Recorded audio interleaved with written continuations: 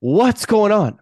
Everybody, you've got the cardboard coaches here with your boy, Coach Co. And yes, indeed, it is the cardboard coaches, not the cardboard corpses, as you may have heard during our exclusive at the Toronto Sport Card Expo. I am, as always and as usual, your friendly neighborhood sports card cartel. And we've got a very special guest on the podcast today. We have Mr. Jeremy Lee from Sports Cards Live. How are you doing today? I'm doing great, guys. What a pleasure it is to stare back at your two mugs right now. It was great to see you guys at the expo, and I'm looking forward to this conversation. Yeah, we are too, and I'm sure our listeners are as well. It's I feel like we've seen each other a lot in the last little bit, between the mint, like this month, the mint, and then we had the expo, we had the dinner, we had, there's just a lot of stuff going on here, and always going to be good conversations between all of us. We are, and I'm sure that our listeners are very excited to hear a little bit about your expo. I mean, all of our expo experiences, because we all had very different experiences. I mean, you were running a lot of panels as well as, by the tag booth, which we're going to get into as well, and your own booth. We had the cartel double boothing, double boothing. We should coin that. That's double boothing. And then we had me just kind of freelancing like I normally do. So I'm going to start by sharing my thoughts and opinions on the expo, and then we can transition into everyone else. So for me, I thought the expo was the best expo yet. And I've made this public knowledge. I've said this so many times already, and I'm going to continue to say it because I think that they put on a hell of a show. I think that it was the probably the most organized it's been since coming back from COVID. The the second venue is starting to feel a lot more like home. The first few times that they added it, I think this is the third show now that they've had the Hall 4. And it's starting to feel more and more like it's like a part of the expo. Whereas before, it was like off in the distance. But now there's so much stuff going on the stage. There's the autograph booths there. There's the the people running booths in Hall 4 are doing such a great job of bringing people back. Like I specifically went to Hall 4 to go to booths that I remembered from last year, or last expo rather. I mean, it was both. And it's really been wonderful to see it all come together from, one expo to the next. Uh, the amount of people that I saw make the trip up from the United States is fantastic. I think it's a big sign that the expo is growing in popularity. And again, just telling that, or it says a lot that people are willing to make the trip up because it's hard to cross the border, right? Like, I mean, it requires a passport. It's more of a financial commitment as well. It's not so convenient. So the fact that people are actually coming up to the expo means that it's worth coming to, and that the experiences that people are hearing and sharing with one another are positive ones. Um, I mean, that's my take on the expo. Cartel, what did you think? Well, I know one thing, Coach Co. You were just about everywhere. Your mustache acting as the beacon, the Batman-like symbol. It kind of does look like a bat, actually, in a way. Yeah. But I felt like you were always in the mix of the action. That's what I loved about my situation as well. We were very centrally located, so we found ourselves involved in all sorts of drama, including the Peel police showing up at a certain point. But it always seemed like Coach Co was in the center of the hurricane, so to speak. It was absolutely flabbergasting how well attended this was, the excitement, the energy. Any question of whether or not the hobby could kind of keep up its pace and direction were answered overwhelmingly. On Saturday, you could barely get through some of the aisles. It was just absolutely amazing to see. It was a great energy. We saw so many of our friends, like the guys from Hockey Card Gong Show, who were filming content. Jay from Mojo showed up, did some work with minting some breaks.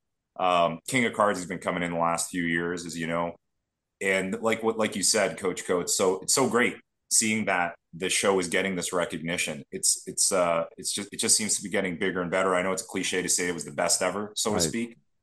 It's like the Leafs are the best ever year this year, but because of recency bias. But it was amazing. It really was an amazing show. It was my first time attending the post. Help me out here. I believe was it Friday or Saturday? Everything's kind of blurred to me. Thursday. Show Thursday. dinner, Thursday. the dinner. It was Yeah. Thursday. There you Yeah. go. I mean, Yeah. listen, guys, I'm still recovering. I don't know about you guys. I don't know if Jeremy still has jet lag and is recovering himself, but that was great to attend that dinner that Jeremy throws on the past few years, I guess. So it was amazing. It was a really great time. I was surrounded by great people. I can't say enough about it. I can't wait for the next one, guys. Yeah. Jeremy, we need what was it like? First of all, I mean, they had you up on stage on Saturday at like 9 a.m., didn't they? I was up, I think it was 10 o'clock. I was on stage on Saturday with the guys from The Chase, from Dave and Adams, with Tyler. So yeah, did that. That was kind of sprung on me the night before. I think I was on the main stage 5 times altogether, which is, it's fun, and got to be up there a couple times with you. So it's great. Overall, though, the weekend was killer. Started off Thursday night, the VIP night was a good first night. And then the Jack Astors, we had over 80 people. I've been organizing that dinner since 2012, actually, Ooh. twice a year. So we've done it like over 20 times, and this was by far, not by far, because I think in November we had 75 people come. This time I think we got to 81, and I only know that because that's how the wait staff keeps track of us. They put a sticker on your Stickers. shirt with your number, so they know they know where to find you and how to bill you. So I think we had 81 of those stickers passed out. So that was pretty awesome. I'm still recovering. I'm still doing deals though, guys. Like, you go to the expo and then you have the hangover deals that come from That's people right. you met there. Just today, I went to meet a guy at a Tim Hortons to drop off a card for him to his cousin that kind of came out of the expo.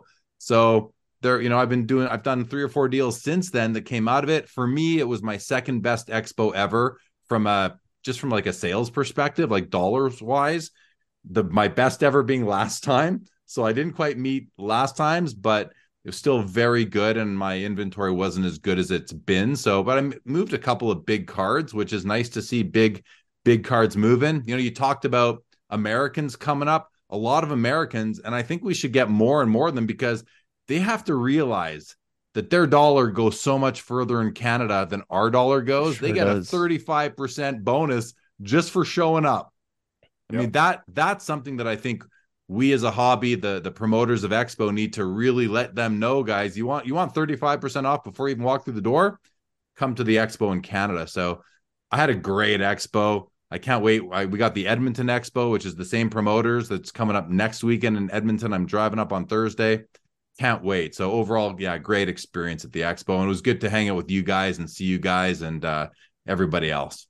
Great point regarding the Americans, Jeremy. And before this next little side note here, Coach Co, where did Jeremy meet with that person to make a deal post Expo? Tim Hortons. Thank you. You're very welcome. Like Jeremy mentioned, on the side of how he did in terms of sales and things like that, I definitely second that notion. It was I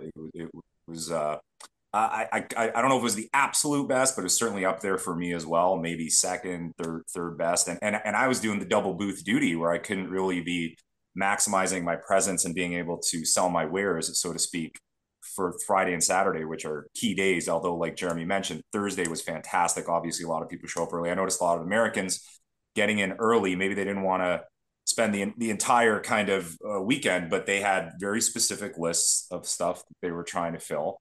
And I made a comment on a previous episode, and Jeremy, I think you actually you either liked the comment or you followed up on it about the fact that there's particular sectors that are just so healthy right now. People paying in that kind of 50 to 500 range, and it could be multiples. It could be multiples of the 500. By the way, don't get me wrong, but um, just very brisk movement on stuff like that. I would say last show, maybe there was even more trading going on. People were more willing to part with dollars.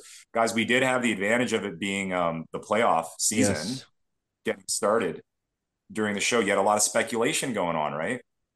Well, it's the first time that we So had this. Sorry to interrupt you. that helped everyone. That helped everyone. So It's the first time that we've had the expo and when it's supposed to be since COVID, right? Like, so yeah, most of the times, I think it's been like June at the Spring Expo lately. It's like, and I mean, the fact that we had it when baseball season was starting, when NBA playoffs were starting, NHL playoffs were starting, the NFL draft coming up, which was just happened this past weekend. I mean, there was a lot of reasons to, I mean, buy and sell. You know, it's like to your point, it was hot. It was hot. People were buying stuff. There was like stuff that happened. I remember when the Leafs won on Thursday night. When I came in on yeah. Friday, people were all of a sudden like more likely to buy Leaf stuff. And the reason why I know that is because people were asking. Whereas on Thursday, no one was really asking. I mean, not no one was not asking for Leaf stuff, but people were kind of hesitant to buy like a Matthews or a Marner because they had just been stomped 7-3. And there was a weird little air to whether the Leafs were going to do what they normally do and blow it, or just like not get to the end. And surprise, surprise, the Leafs advanced. And but yeah, no, it's cool to see the progression in price from things happening. Even if there wasn't like a sharp progression in price, at the very least, there was like an increase in liquidity when things happened. And that's something that you don't always get to take advantage of at card shows, quite frankly, because I mean, the biggest card show for hockey fans is the Expo. And especially when it comes to the spring, like it's just not when people really, I mean, it just it hasn't happened when people are in the playoffs anymore. There's like a few teams I left. don't know. I thought I it don't was know so about you important guys, that but did it affect what you were going after? I mean, subconsciously, I think it did all of us. Did it not, Jeremy? well, what I thought was awesome is that, like you guys are saying, we had the NHL playoffs going on, but we had the Oilers and the Leafs still in it, obviously, and winning games and giving hope to those fan bases who are two of probably those two and the Habs, the Montreal Canadiens, probably the three biggest fan bases in hockey. To have them both still playing and successful, you make the point that the Leafs won on Thursday, and it just that was like critical to the show. Not that people are going to come and like try and buy up all the Leafs cards, but just the energy, the psychology in the room. People are happier because their team just won, whether it was Oilers or Leafs or whomever, but those two teams in particular, that made the show that much more enjoyable, I think, for everybody. So it really awesome that it was when it was in April versus, pre-COVID, the Expo was always the first weekend in May. That's like when it's been forever. And unfortunately, the Leafs either haven't been in the playoffs or have been knocked out of the first round by that point in time. So it was just so great that they were still in it and winning. I mean, that was awesome. I love that you keep bringing that up in your stories, Jeremy. The support, whether or not you like the team or not, you're clearly supporting those two clubs because it's kind of great for the sport, for the hobby in general. 100%. I mean, listen, I grew up hating the Leafs and the Oilers. They were two of my two most hated teams from the team based on what I was a fan of. The Winnipeg Jets, you'd go to the Jets games, we'd get beat by the Oilers all the time, or you'd go to the Jets games at home and the Leafs would be in town and half the Winnipeg arena is cheering for the Leafs instead of the home team because the Leafs have such a wide fan base in Canada. I grew up not liking those two teams.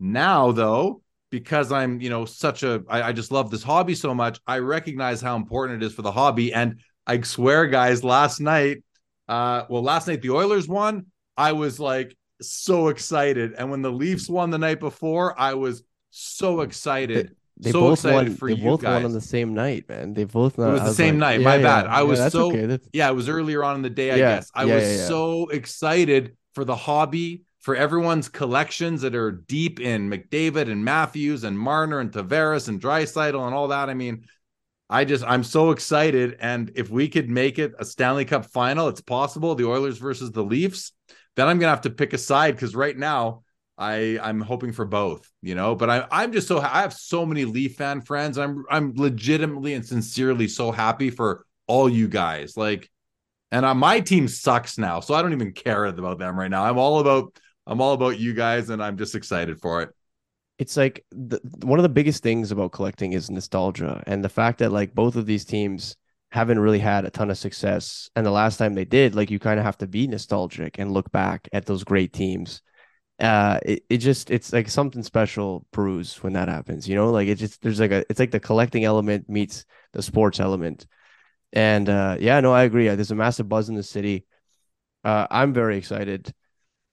You know, one of the things I want to talk about as well, we can't skip over the expo without talking about tag, because you guys, and I say you guys, you've been working with tag, and I'd like you to kind of share what your role is and all and during all of that. But you guys are new to the space.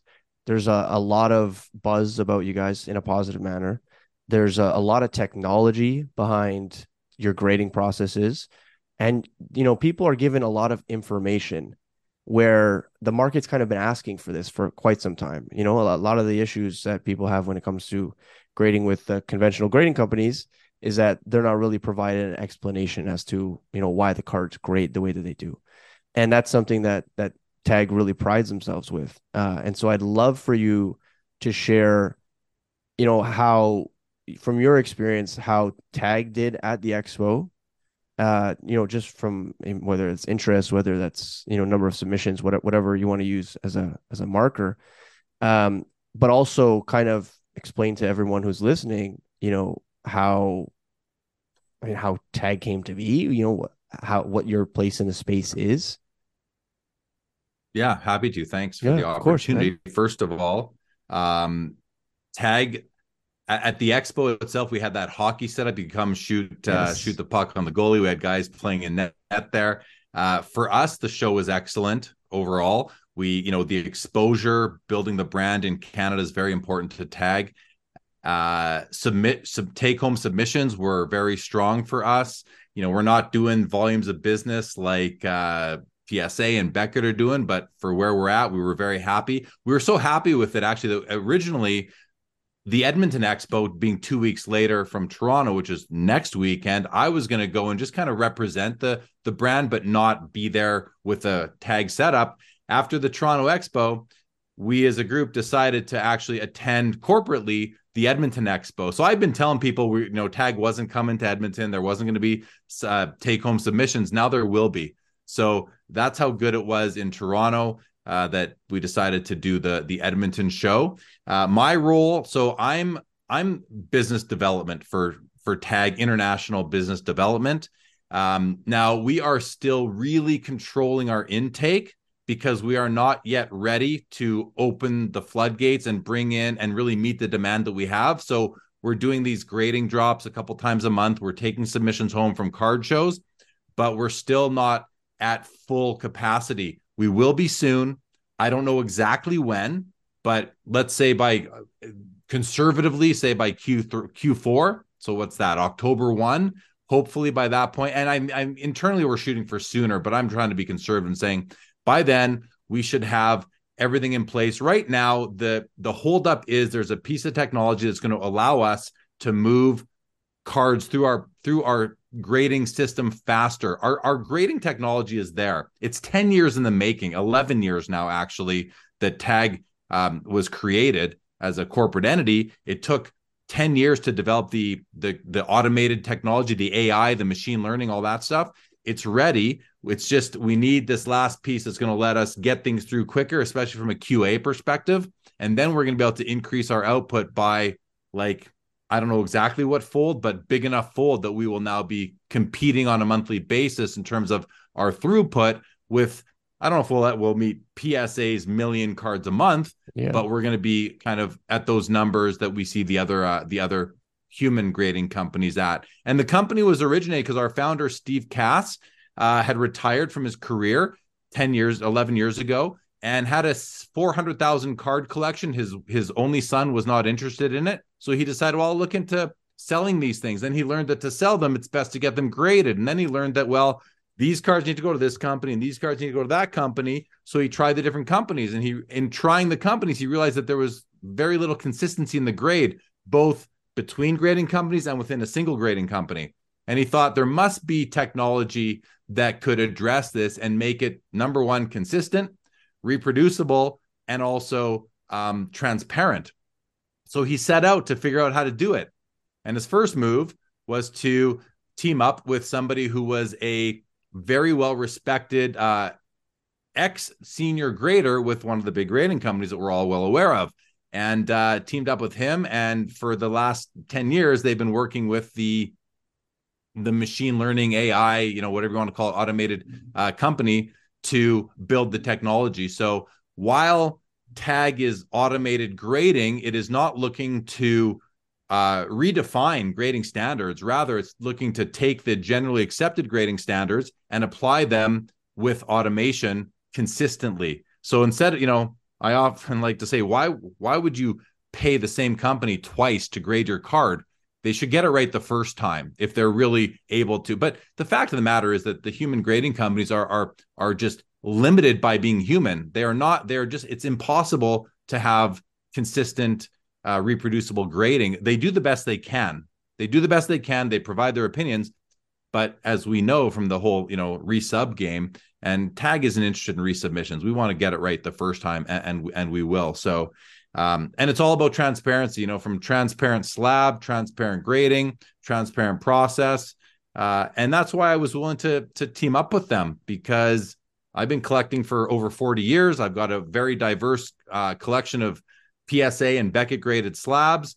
And when I saw what TAG was able to do, and I saw it. I went down to their facility over a year ago now, 14 months ago, and was blown away by how advanced, for a company that, you never heard of, they were like just positioning themselves to take the hobby by storm. And, a year from now, I think that many more people in the hobby will realize what TAG is and just how reliable of a grading company that we are, and we'll have a different presence in the hobby than we do today. I think I think it's go for it. Lots there. Sorry. Yeah, no, that's okay. That was good. It's a very challenging space in the hobby. So you made a lot of great points there about what TAG could bring to that very challenging space. I think that it's daunting, but anything I think that helps kind of open collectors' minds up a little bit and get away from this concept that a company. I mean, in most conversations, it becomes PSA is the be all end all. People really have to start realizing that that's just not the right way to think about things. I find myself in danger. I talk about this company, that means that I'm only into them. I talk about this company, I'm only into them, which is ridiculous. We're all three of us are collectors and understand the good and the bad with all of these companies. But anything I think that helps kind of open people's minds to the fact that there can be multiple avenues for grading. There can be companies that offer something interesting, and getting away from this concept that there's just this one be all end all, I think is positive for the hobby. I think that's I'm realizing that more and more. And you guys are putting a lot into the marketing. I have to say, Jeremy, I'm a little disappointed that you're not going to be rocking the Daft Punk outfit in Edmonton. With your height and stature, that would be quite a thing to see. So, maybe there's still some time. I don't know. Maybe you'll consider it. We'll see. One comment, if I can make, is that PSA is kind of the big monster in the whole machine, right? But they weren't always. So there has been changes, right? Beckett dominated for a while, at least within certain eras, and then PSA kind of took it over. We saw a good challenge from HGA until they seem to have disappeared. CSG, SGC have both made great strides. So even though PSA is the market leader right now, it doesn't mean they're going to forever be the market leader. And I mean, again, I'm gonna be politically correct and say they do the best job they can. They've done a great job to build up the hobby to where it is today, as has Beckett. But at the same time, I see regularly, so many complaints on social media, and even hearing them firsthand just at card shows, not about just, how inconsistent they can be. And that's where TAG is going to really shine, is that we won't be inconsistent with our grades. That's going to be a big deal. And back to my previous point, don't count us out before you've even given us a chance being tagged, because as I said, the grading company, the favored grading company, has shifted over the years. And I think with, we're the only ones using technology, like really using technology to grade the cards. So I think that there's a contingent of the hobby that has always thought that grading was a sham. I won't call it a scam. I don't think it's a scam. An Yeah, opinion yeah, is an opinion. yeah, yeah. But grading has sort of been a sham to a lot of people. And I think a lot of those people have been waiting for a company like Tag to come out and take the human element out of it. Now, some people will say, well, a computer doesn't know how to grade a card. A human has to be involved still. Well, yes, we're very clear on that. We have grading experts that have helped work with the AI development teams to make sure that the computer knows what it's doing to grade the card. So there is human involvement, but luckily for us, we've got some of the most respected human graders on our team that have been working on it for many years. So I got, being on the inside and also being a collector. And when I announced back in September of last year that I was joining, I said in my Instagram post, I made a statement. I said, I'm going to be representing the hobby on the inside of Tag. So whatever influence I have inside Tag, I'm going to put the hobby first, the company second, and Jeremy Lee third. That's kind of how I'm approaching it. So I want the hobby, or at least the people that know me or listening to this and watching this, to understand that I'm not there to try and just make money. I'm there because I love this hobby. I love our collections. I love the community. And to the extent that I have influence within Tag, and I do, I'm going to put the hobby ahead of everything else. So I think that's important to say. I love that. And I think that's crucial, especially when we start talking about like Evan Mathis's post that's it's floating around Instagram right now. It was reposted by Cardporn. It's actually a video of him basically walking you step by step through how to manipulate vintage cards. Well, he and apparently he's submitted I think he got a PSA 9 on a Mickey Mantle. And so he's literally in the video trimming sports cards and teaching you step by step how to do it. And it's very crucial that we get these grading standards intact, right? We need more of a like across the board. Not opinions are necessary, but especially when we start getting to high value. I mean, these are very expensive pieces of paper, right? They're very expensive items. And there's so many potential biases that can fall on someone's lap, whether intentionally or unintentionally. I can't speak right now. Whether intentionally or unintentionally.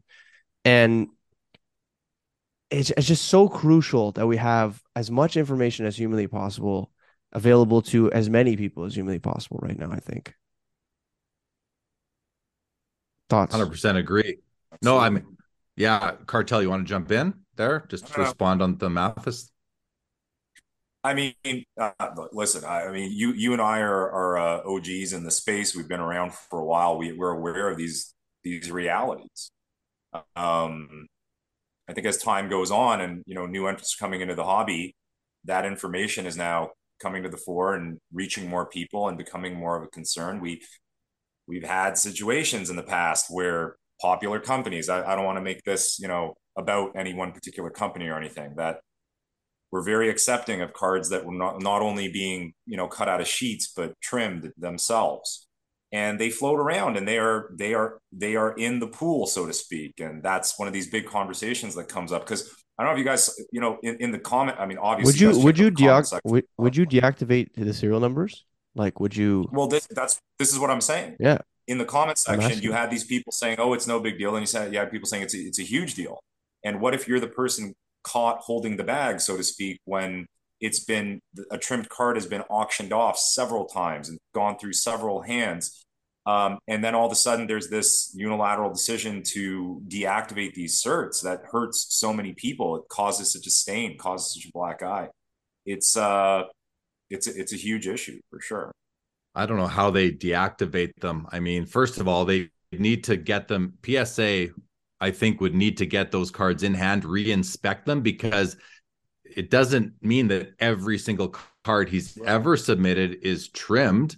It might mean that, but it doesn't necessarily mean that. So how do they decide which ones to really decertify? And then those cards have changed hands so many times. Now you're destroying people's financial investment, especially on valuable cards.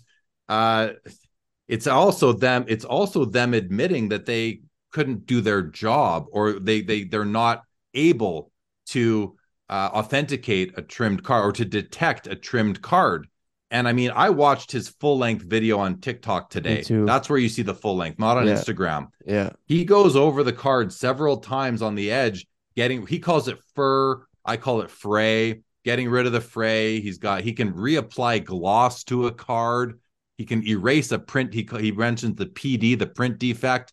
The guy's got it down to a pretty good science. My biggest concern is now anybody else. He's just given the lesson on how to do it. So it does two things. It might increase the frequency or the amount of people that are going to give it a try. Oh, look, he's just taught me how to do it. That's one thing, but it's also going to make a lot of people that much more aware that it's out there. And this could really hurt the high end, the high grade market, because no one's going to trust, I shouldn't say no one, but fewer people are going to trust super high grade vintage cards. I find it hard to believe that there's a PSA 10 of any card that exists from earlier than 1980, no. Let's say, right? No. Never mind. And nines from the 40s, 50s. Like, how do they even exist? Well, maybe it's from this. That's going to make people aware, like you said, and hesitant, right? That's all not good news. Well, it's totally different. Oh, go for it. Sorry, go ahead. Yeah, I was going to say it's especially, it kind of sucks because you and I have both had instances, and by you and I mean Cartel, where we sent in cards to grading companies that came back as like altered or min size that were pack pulled. You know what I mean? And so they're already skeptical. And now a video like this comes out where this guy basically gives you a blueprint on how to trim cards. I mean, what makes you think that they're not going to be more skeptical? And on top of that, when it gets bounced back as min size, like, guess who's paying for that? It's me. I'm paying for it. I'm paying you to tell me that my card that was pack pulled is min size. And they don't know what the trajectory of this card was. They don't know what the lineage is. They didn't watch me open a pack from Upper Deck and, submit it with my my own two hands and ship it. And so I think that part is what worries me the most moving forward after the surfacing of this video. Yeah, and I hear you. Can I show you a picture? This is I was just looking for. I just found it. I didn't know what year it was, but at the National in 2017 in Chicago, I went there, and Evan Mathis had a table, and I went to the table, and he had his PSA 9 52 tops mantle, yes, and his PSA 10 53 tops mantle. So that's me holding his cards that now I realize are both likely trimmed. And then just if I go that way, there's him holding them. I took a picture of him holding those two cards. So can you send me that, Jeremy, if you don't mind? Can you text that to me? Yeah, I'll text you that. I'll text you those pictures. Yeah, I'll tag you in the video. Okay. You don't even have to go as far back as that. I mean, like even like late 70s, early 80s, people are not taking care of cards. We're seeing them as we do now. A gentleman brought in a 1981 Topps Montana into the store the other day. It was one of the nicest ones I'd ever seen. Sharp corners, edges. You could tell this was from a personal collection. There was no tomfoolery going on here. He got the card as a kid, but the problem there was he brought it in one of those screw downs of the time. And I don't know, again, very low quality kind of plastic screw down. And I don't know how it was stored. It was probably stored inappropriately, maybe too much heat, moisture, but it had warped, right? It kind of started opening. And when I took out the screws and took out the Montana, what I had was what looked like it could have been like a PSA 9 Montana, but was now wavy. The actual cardboard was wavy. So like even when people tried to do the right thing and take care of these cards, even going into like the early 80s, much less the 50s and 60s, you really do. That is such a great point. Like how many of these cards can actually really be a 9 or a 10? Well, because you don't know how they're going to age, right? Centering is taken care of. When you're trimming, you are affecting centering, and that's something that you didn't have control of before. And let's be honest, that's probably one of the biggest influence factors when grading. Like one of the first things you notice is centering, right? Like it's probably the most obvious, especially when it comes to like those old school baseball cards where most of them have like a pretty sharp borders. Like they were meant the pictures were meant to pop, and so they usually have like white borders or something of that nature. And so, you change the centering of that card, all of a sudden people are like, oh wow, this is like the eye appeal dramatically changes, right?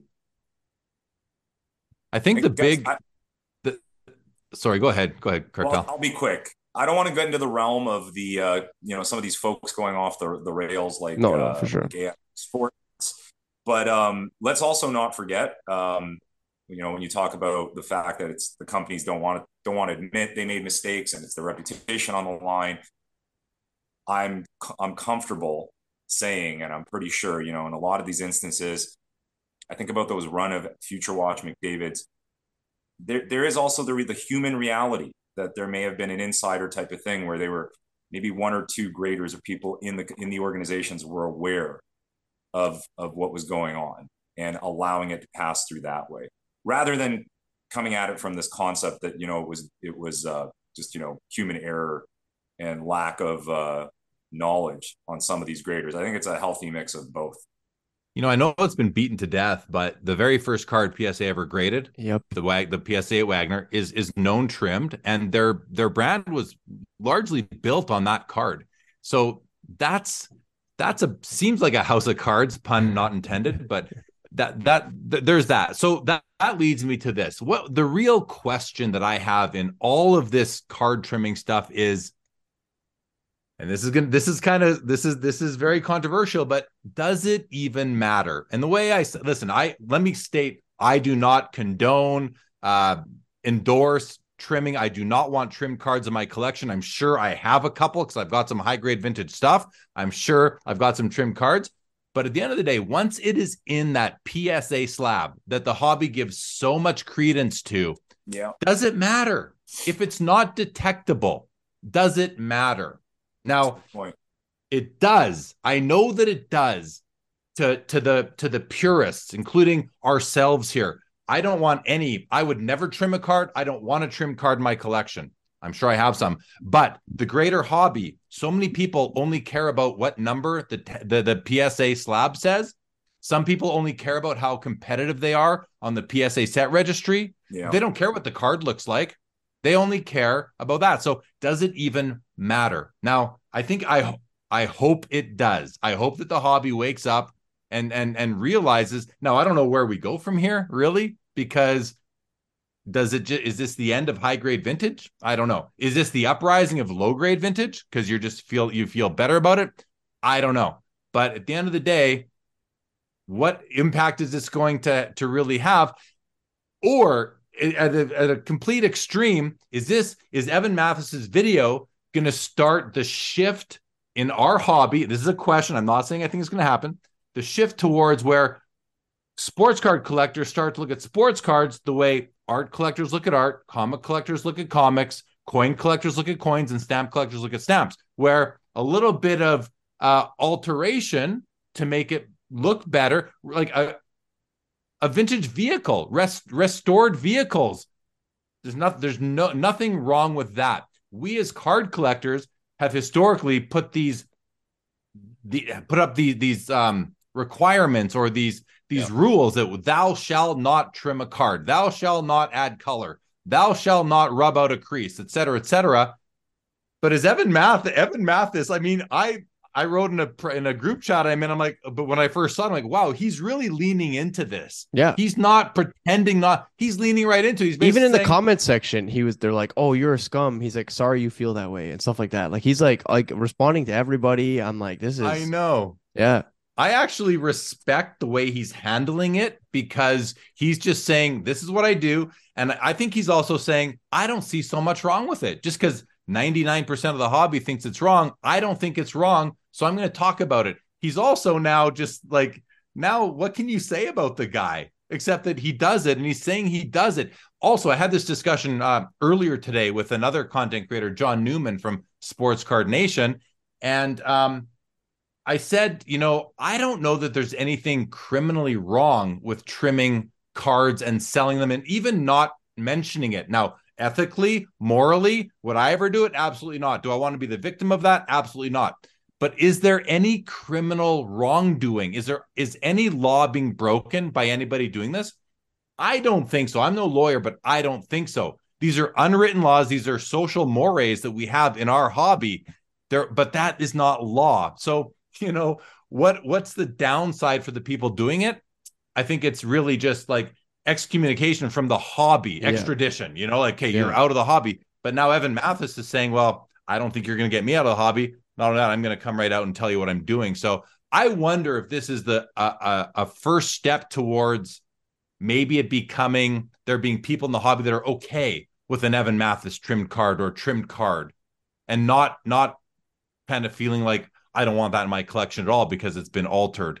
I wonder if that's the step, because all other hobbies are okay with it except ours. And I wonder if that's the way it might go. What do you guys think of that? Is it ever, especially with the company being involved as a middleman, and guys like Mathis just being at the starting point in that chain? When you talk about laws and legality, that makes it even more complicated, and I think it makes it more attractive for those guys, because ultimately they're just the beginning of that chain. Once a card is trimmed and then sent into a company, and then the company's deciding there's no evidence of that and they're slabbing it. And it's funny what you said. There is a whole contingent of collectors and flippers and whoever else that probably don't spend much time looking at the card in the slab.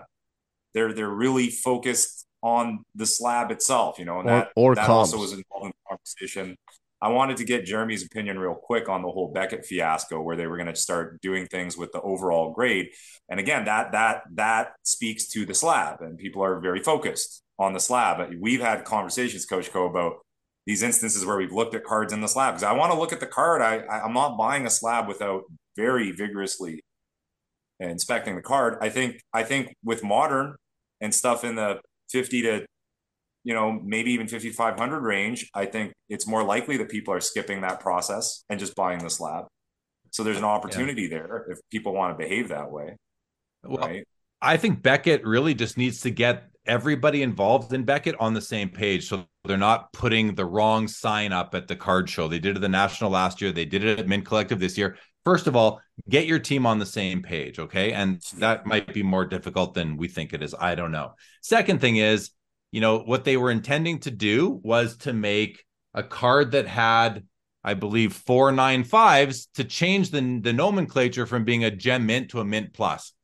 I think that was the critical error, because now everybody out there who has gem mint collections, because they love the Beckett slab, the label, they love the subgrades, they love the true gems, 4 9.5s, to know that those are no longer considered by Beckett to be gem mint. Now, even though nothing has changed in their card, the card is still the same card. So, we as a hobby, we do love these slabs, but despite that, that was the critical mistake, because now you've pissed off your loyalist customers, some of your most loyal customers. So I think that was a mistake. I don't know what the solution is for them. I just know that they do want to be able to compete with the PSA 10, because the BGS 9.5 is inferior perceptionally in the hobby to the PSA 10, and the BGS 10 is just too hard to get. So they don't have a slab that competes with the PSA 10. They used to have the 9.5, which competed very strongly and sometimes could beat out a PSA 10. So those are my thoughts, Cartel. They just need to do a better job of on their messaging, get everybody on the same page, and then if they want to compete with the PSA 10, they have to figure out a way to do it without alienating their millions of cards that have already been out there and their thousands of customers that love the true gem mint 9.5 grade. I couldn't agree more, especially because you're seeing more and more frequently people crack out 9.5s, just because of the potential increase in value in sending it to PSA, right? And maybe even SGC. I mean, I don't know. Does the 1010 do better than a 9.5? Maybe in some instances, right? And so I'm seeing like a lot of 9.5s being cracked out and even attempted crossing. And so, what you're doing is not really helping the cause, right? Like you want to maintain the value of your slabs. You don't want to devalue the value of your slabs with the people who care most about those slabs. Do you know what I mean? Like you mentioned, these are people who have stuck by you. I mean, I know people that are still like diehard Beckett, that they only submit to Beckett, they only buy Beckett, and those are the people that suffer the most with announcements like this, and that doesn't make any sense. Like, it should always be about retention, especially the people who have kept you afloat essentially while you figured stuff out for the last 2-3 years, because well, quite frankly they've been asleep basically since COVID started, and they haven't Yeah, really woken up quite yet. And they just, I mean, their CEO, Kunal Chopra, I believe his name, is out. So he's no longer there. So they're making, I don't know if that's him taking the fall for what happened at Mint Collective and at the National last year. I don't know. But they are making some changes at the highest level. I've heard rumors of who might be coming in to replace him. I won't say because I just don't know if it's true or not, but we'll see. And I Beckett is an integral brand to the hobby. I'm sure all three of us love that brand. I love the Beckett brand. It Yeah. doesn't matter that I'm with Tag Grading. I want to see Beckett succeed. Yep. I mean, I'm friends with Dr. James Beckett. I mean, who, the 20-year-old me never thought I'd be able to say that out loud. I'm friends with the guy whose name's on the magazine that I was reading every month and couldn't wait for it to come out. So I there's a lot of nostalgia in that brand for all of us, I'm sure. I want to see it succeed. I want to see them, do well, get rebound from these two recent mishaps in the last year, and hopefully at the National in Chicago coming up here at the end of July, they can maybe redeem themselves. I'd like to see that happen. I very strongly said in the episode where we talked in depth about it that they needed to make some changes at the top. It's good to hear that. I didn't actually fully know that story, so I'm kind of hearing it for the first time. So that's good regarding the Chopra, whatever his name was.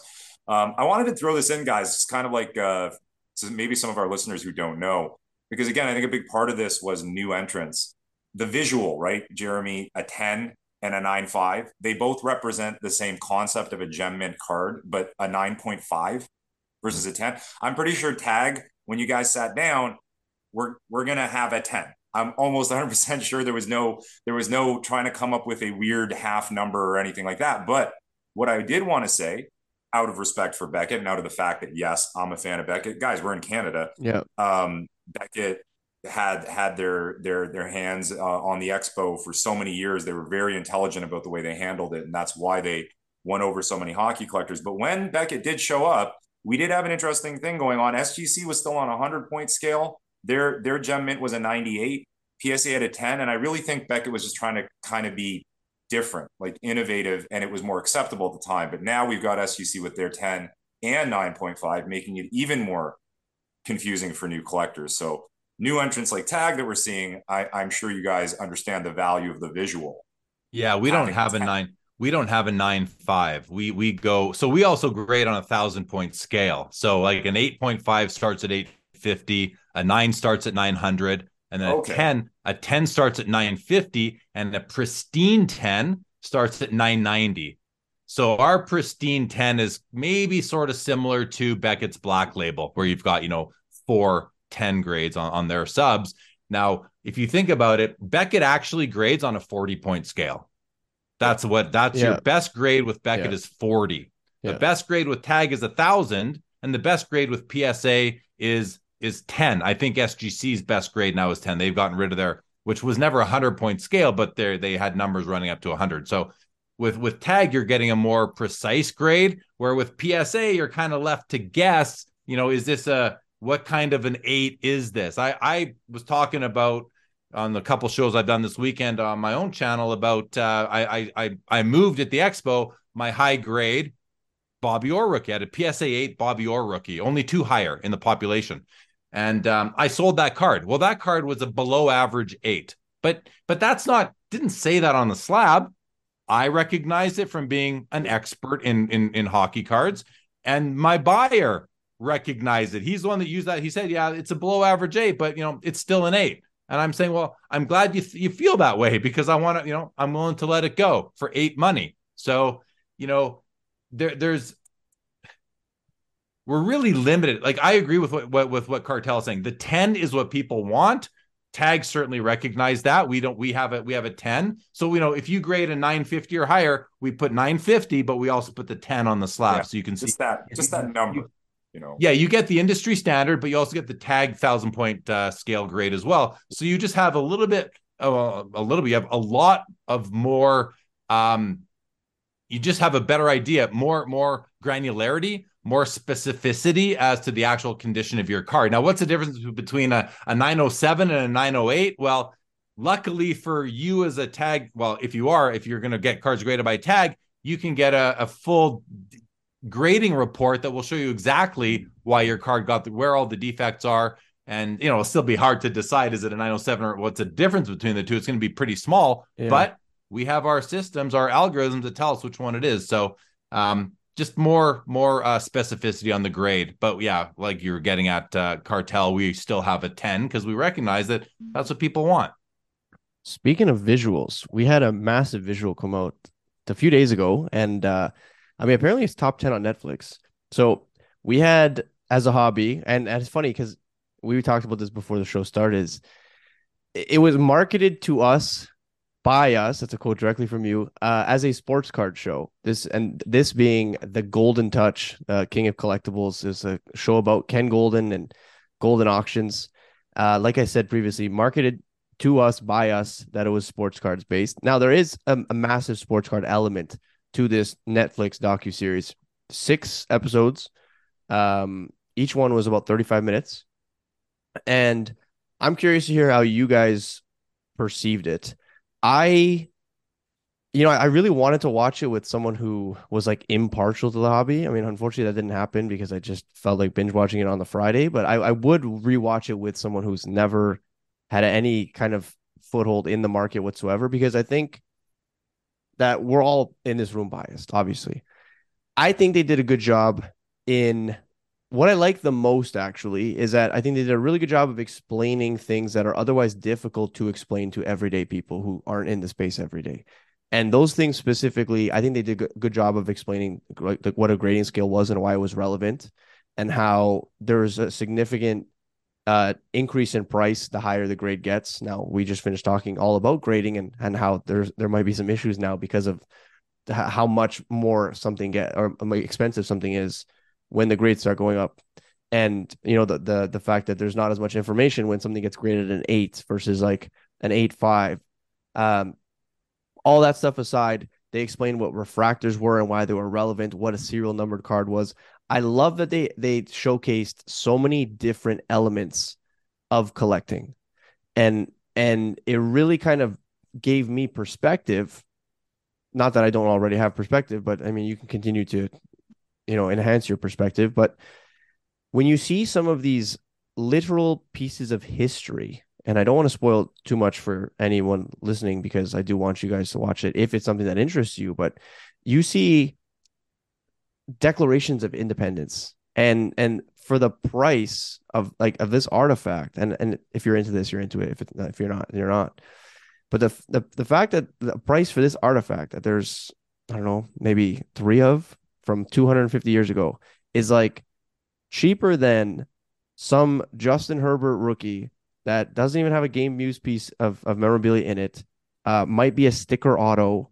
Like you start going down the list of like what makes this card so expensive versus this literal piece of history that might have been signed by people long, long ago. It really makes you wonder, and it really makes you appreciate those other pieces, perhaps in a way that you didn't previously appreciate them. So that's what I like the most about, ironically, a show about sports cards, is like that I got to appreciate other things that weren't sports cards. Well, if I'll jump in. Yeah. I watched the series. I think I've watched the first 5 episodes, and like I think I fell asleep during the 6th one because I was binging it and it was just too late. I literally couldn't keep my eyes open. Not to say that it was the show that put me to sleep, because I really enjoyed all of it. Every minute of it, I was like, this is awesome. But here's why I thought it was awesome, because I went in understanding that it's made for TV. I understand that this is not going to be raw footage from Ken Golden dealing with consigners and sellers and his staff, right? It's just not. This is made by the people that make Pawn Stars. If you don't know the Pawn Stars is scripted and that they know if a deal is going to be done before they start shooting, then you just need to get with it, right? So if you go in understanding that this is scripted, it's made for TV, then I think you're already going to get past. Like I've seen a lot of posts on it, like it was so scripted. Of course it was scripted. What were you expecting? Come on, of course it was scripted. So once you're done hearing yourself say that because you like to be a critic, then you can just enjoy it for the entertainment value, which is what I did. But I'm with you, Coach Co, in that I felt that they did a really good job of dumbing a lot of it down so that the hobby lay person or the person who has no idea just sees it on Netflix can actually get a bit of an understanding. I like that it wasn't all about sports cards. Yeah. Golden auctions, all these auction houses sell a lot of items other than sports cards. It's about collectibles. Thankfully, sports cards are got a lot of showtime during the 6 episodes. There's enough sports cards in there not to jam it down everybody's throat. I think that was pretty awesome. And the sports cards that they did feature are definitely headline worthy. So I thought they did. I thought they did a great job overall. I saw a comment like, there's no way that's what how their office operates. That's not how they treat their staff. Who cares? It's a TV show. It's not a documentary. It's a TV show. So, just because it might not actually represent what goes on at the corporate headquarters of Golden Auctions, I'm not saying it does or doesn't, but I just saw someone say that, oh, I don't think that's how they run their show. Guys, there was a TV crew in there at the time. Of course they're going to put on their game face. So I don't. Overall, in summary, I'm glad it's out there. I enjoyed watching it, and I hope that it renews for many more seasons. Yeah, it definitely has a very Pawn Stars feel to it, given that it's by those same people. It's, instead of pawning items, we're consigning items. There are characters with their side stories, like the guys that are the scouts, and I think that's fun. Yeah. That's how it should be set up. And Jeremy already covered the bases with anyone who is criticizing that element. They're missing the entire point. Like, here comes Laura, and we're gonna have a funny conversation about his office's bathroom. But anyway, all these other items and collectibles like that Coach Co's pointing out, it's amazing. I mean, that's something that's happening in our space right now. Like, and primarily via grading, which we were just talking about. Grading is kind of the vehicle that suddenly brings to the attention of people video games, comic books, VHS tapes. That's something Beckett also enjoys. And that's happening in the space. It's like cards are almost a gateway. Like, you could say maybe sneakers were the gateway for some people, but it's all getting tied up now. It's actually, I find it exciting. I mean, people are starting to appreciate some collectibles that maybe stagnated or weren't as appreciated as they should be.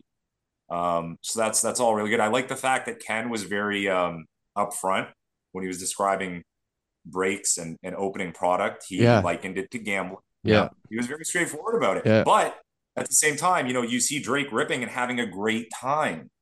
So it's not like he's saying he's not hurting any element of the hobby. He's just making a comment on what it is. There's all these different options. Some people, as you know, as all three of us know, there's some people who just want to rip product. Returns be damned. They just want to rip product. And there's some people that just want to seek out, a specific vintage card. So they cover all the bases, and that's really exciting. And that's, I've only watched a couple of episodes so far myself, but it's pretty much exactly what I expected. It's very slick. And it's great for the hobby. Yeah. And it's true to Ken Golden's brand himself pre the show. I love how the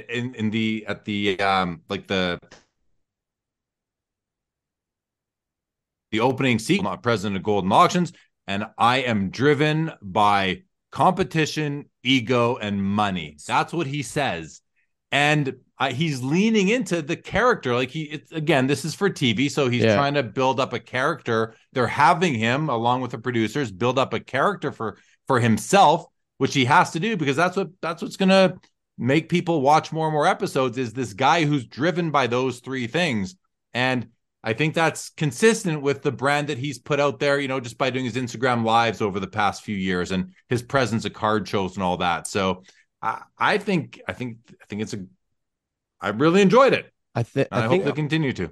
I think all good characters in TV shows, you need to have an opinion about them one way or the other. Like, the good characters are ones that you either really like or really hate, and it's not the ones that aren't memorable. And I think that, again, if you look at this like a TV show, I think that they did a pretty good job of establishing who these characters were, and you kind of have a feeling for them just by watching. Like, do I like this person? Do I not like this person? And bias aside, what you know about them aside, if you're just watching a TV show, I mean, I think that it's very it's very easy to form opinions about a lot of the people that are in that show. I mean, I found myself, I was like, oh wait, like I wonder if that's how they actually are in real life, you know? And I think that's because it's a story. At the end of the day, it's a story made for TV. It's made to have, and I mean, apparently that's I think ninth on the in the US in terms of trending TV shows. So I can't just be people in the hobby that are pumping this thing. You know, it can't just be. I mean, Well, it's on Netflix. what does the biggest hobby account have in terms of followers? You know what I mean? Like 500,000, a million. Like we're talking about the trending show on Netflix, which is a global TV show, right? So I guess not global if it's trending in the US. But still, you know that you understand what I'm saying, right? So clearly people are gravitating towards this TV show, and I'm very excited to see what the numbers look like, and if it gets renewed. It's got it. I think it'll get renewed because it's already number 9, like you said, right? These 6 episodes is like a pilot season. I saw a lot of people disappointed there were only 6 episodes, but that's Netflix just making sure not to invest in more than that. Let's see how the public responds. And I feel like this show is going to be watched by a lot of people. Like Pawn Stars has been going for like, I don't know, 15 seasons already. American Pickers, Canadian Pickers, the Canadian spinoff. These shows, at least I think American Pickers is still going.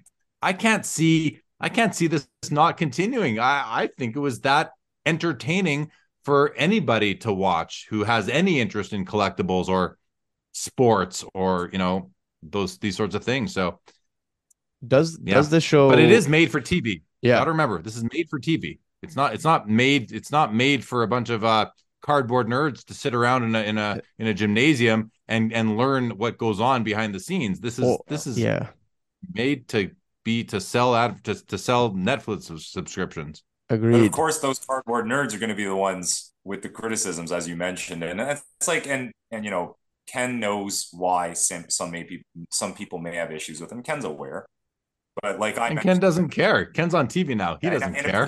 In a previous show, I said not only does he not care, it's just the fact that he is a good selection to be repping the hobby and being in this position. He's been there. He's a character. He's Papa Ken, and he's been around. He's passionate about it. I mean, for me, again, late nights, shop at home. He's there. It's comfortable. He's there. I understand without getting into the deeper issues or anything like that. It fits. It makes sense. Even someone as critical as the cartel can say that.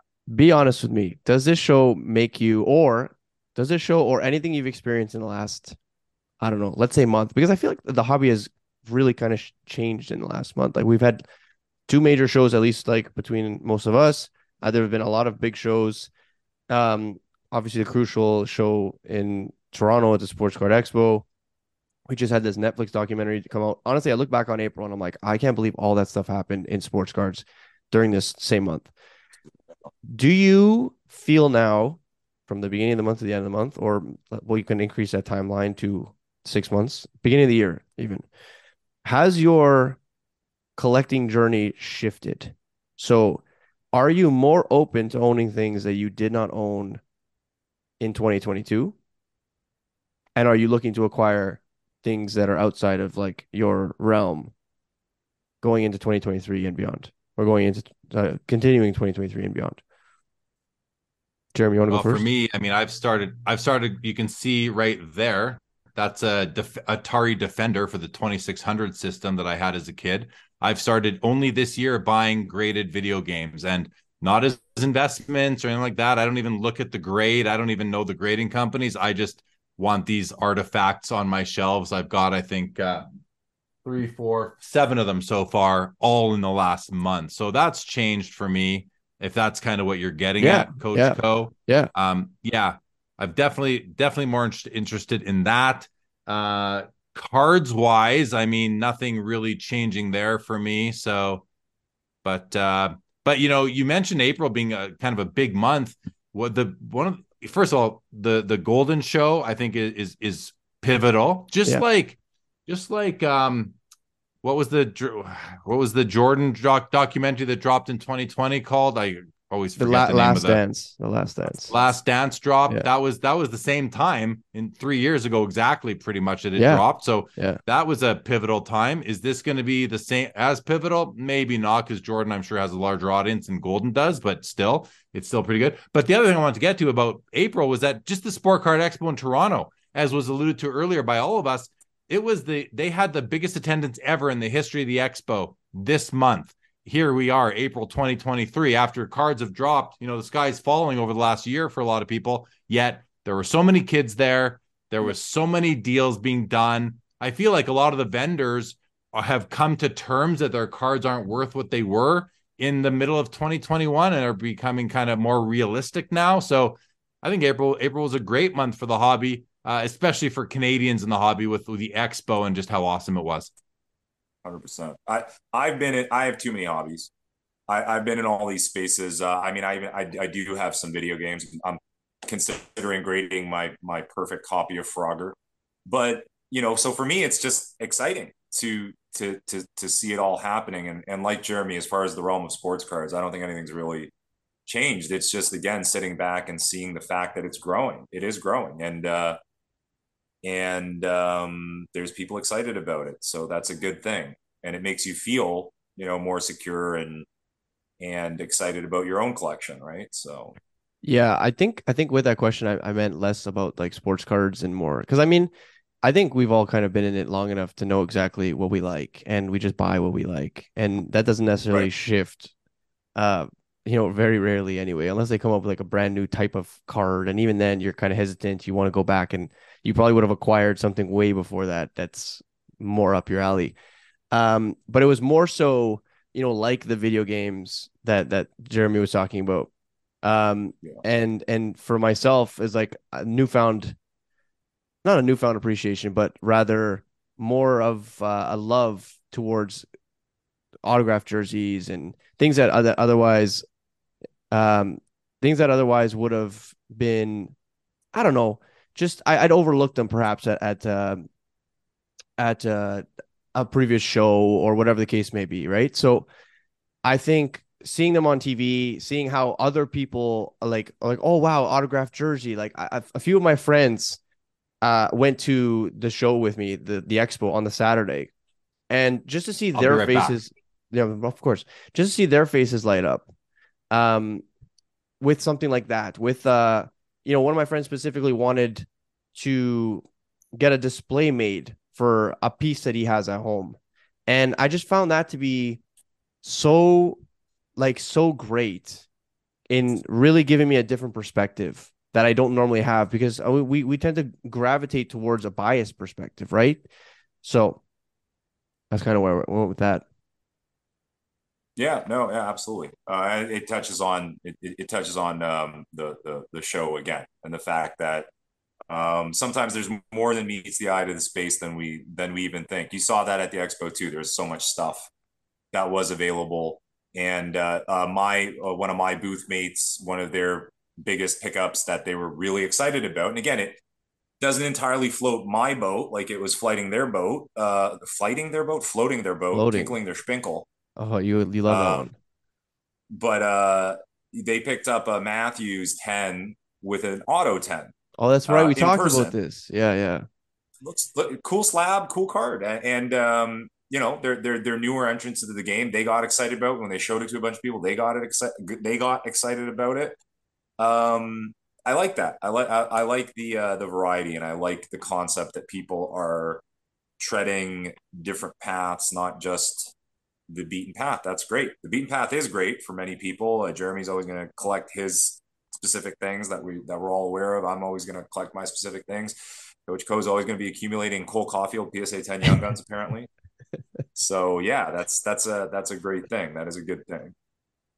Yeah, I just think that for me anyway, this month has really kind of showed me just how many avenues there are in collecting and how there's so much overlap and how there really is a lot of room for growth in to collectible space in general and really to Yeah. kind of How just about watch. deals? How about deals like memorabilia for cards, comics for cards, comics for video games? I mean, that's all a good thing, right?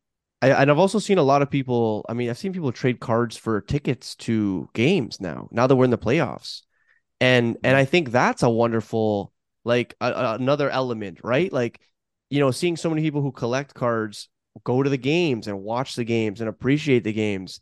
It's just you're really starting to see kind of everything come together. At least I have over the Yes, course of the last month. And it's just been kind of wonderful to be a part of. More so now than ever.